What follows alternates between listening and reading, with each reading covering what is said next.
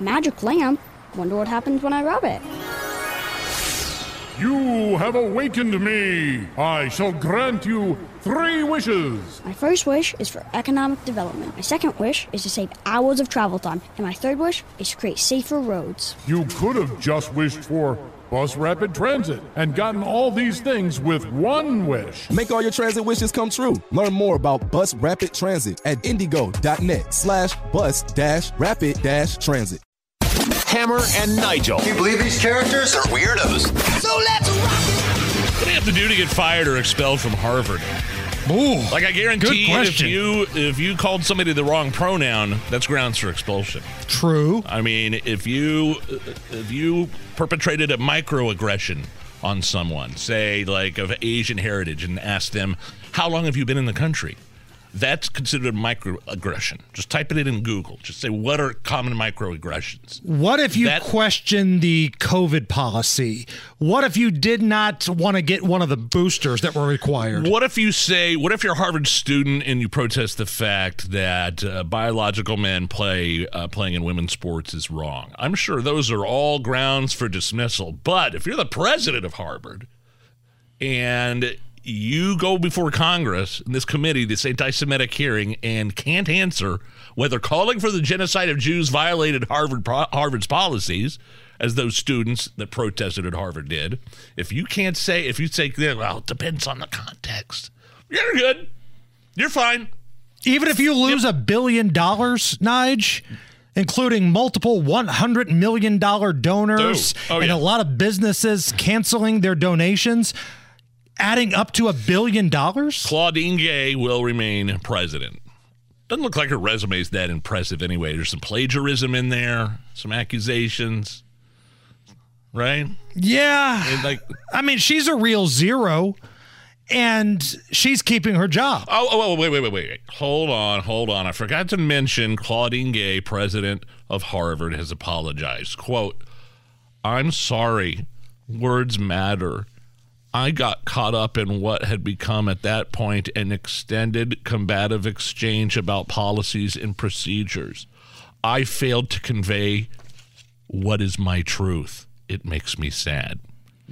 The what is my truth really kind of is a head scratcher, because her truth is that there is room for debate. There's nuance when her students call for the genocide of Jews. In other words, it's valid depending on the context. Right.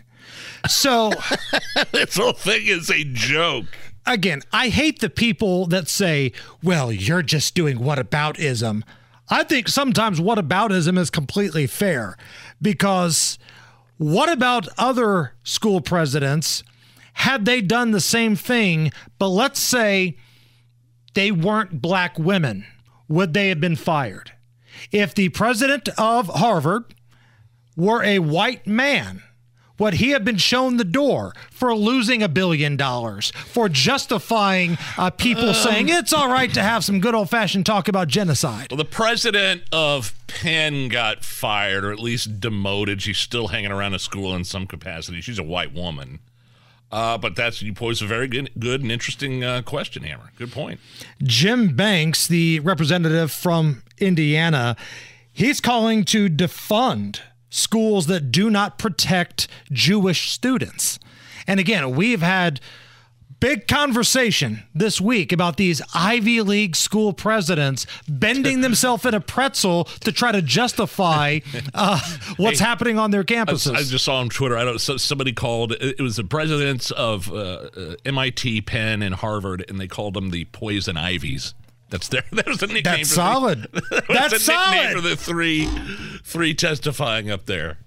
You agree with Jim Banks, though, if you are one of these schools where your president has gone on the record? Could you imagine if you're a Jewish person sending your kids to these schools and you have the president of the university up before Congress under oath saying, well, it depends on the context when we're talking about calling for the genocide of Jews?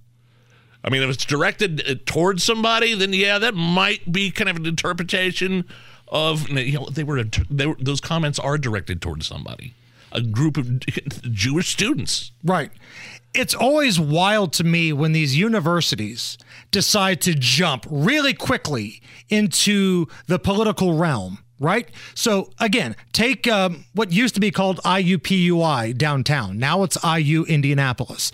But they've got, across some of the bridges that take you from one side of the street to the other, Black Lives Matter across the bridges. All right, fine.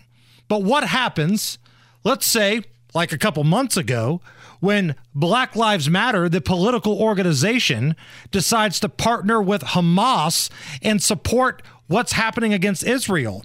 If you're a Jewish student on the campus of IUPUI, IU Indianapolis, how is that supposed to make you feel?